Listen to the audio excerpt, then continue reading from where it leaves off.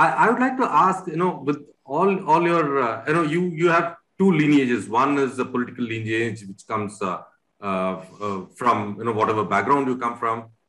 You have a lineage of being in the corporate sector and, managing complex activities there. Are there any skill sets that can be used, particularly given the deficiencies you talked about? Obviously, there are a whole lot of skill sets that can come from the corporate world, which can be used in the political arena. But you've talked about lack of data, lack of support systems, lack of a larger ecosystem. So, how are you managing?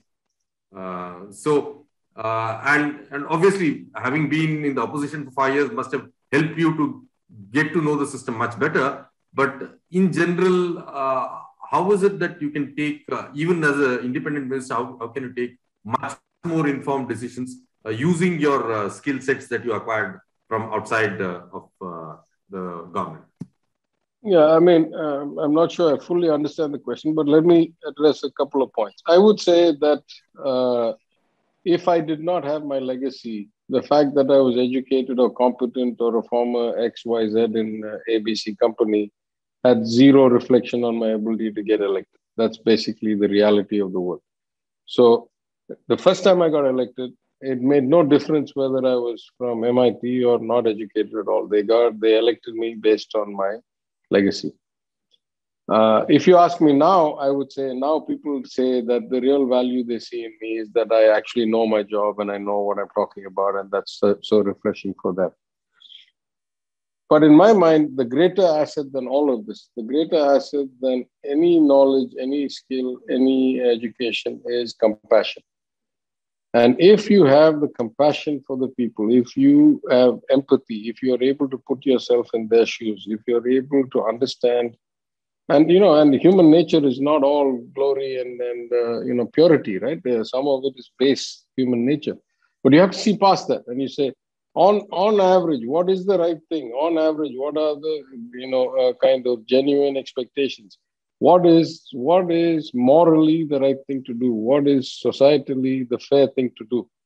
If you have that approach to life, I think that actually carries you a long way at the political level, at the people interaction level, at the election level. Then, of course, the question is, how do you administer effectively? Now, there have been brilliant administrators who have never gone to school, but they know how to use the right people in the right way. And I think the single common variable of those who have not had the technical skill or the education or the experience themselves is to have an open mind. Once you have the right values, the right connectivity of the people, the right empathy, the right passion, therefore the right kind of aura around you that you can get elected and you can win enough seats to make a government, then all you need is open-mindedness. You get the 10 best or 20 best people in every field, in every department, and everything. And over time, you develop the skill. I think the classic example of that was our former chief minister, party leader, Thalaivar Kalaignar, right? He had very little formal education. And in the first government that they formed after Perennial Rana passed away, the opposition told them, he said, you guys are running a third-rate government. You're not fit to administer. Of course, he had the wit to come back and say, no, you don't mean third rate, you mean fourth rate, because according to the kind of caste system, we are from the fourth level caste. So he was able to twist it. But the truth was they were not that good at it because they didn't quite understand. But you do it long enough and then you realize. So by the time, when I met him, when he was really well advanced, on any topic, he would ask 5, 10, 15, 20 people opinions. He would never reveal in his face whether he actually was with you or against you, whether he had formed an opinion that was counter. He wore these glasses so you couldn't tell what he was doing. And he would take all of it in and then he'd just process it around and then he'd come out with a decision. And that is enough. You don't have to do much more than that.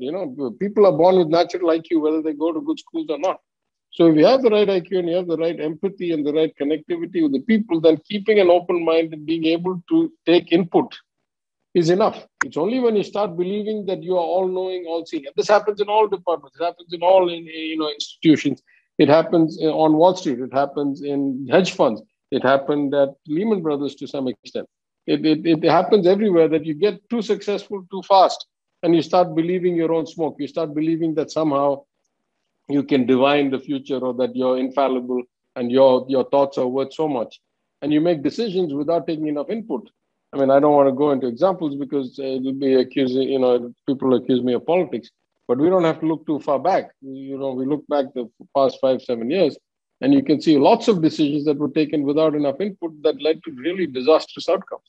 So of course, it helps a lot to be qualified, competent, experienced in a particular field. I think I'd make a better finance minister than I would, let's say, a health minister. I've never been a medical doctor. I don't understand what goes into it. But I think far more than that is the kind of ability to have empathy, connectivity, compassion, and an open mind and take input.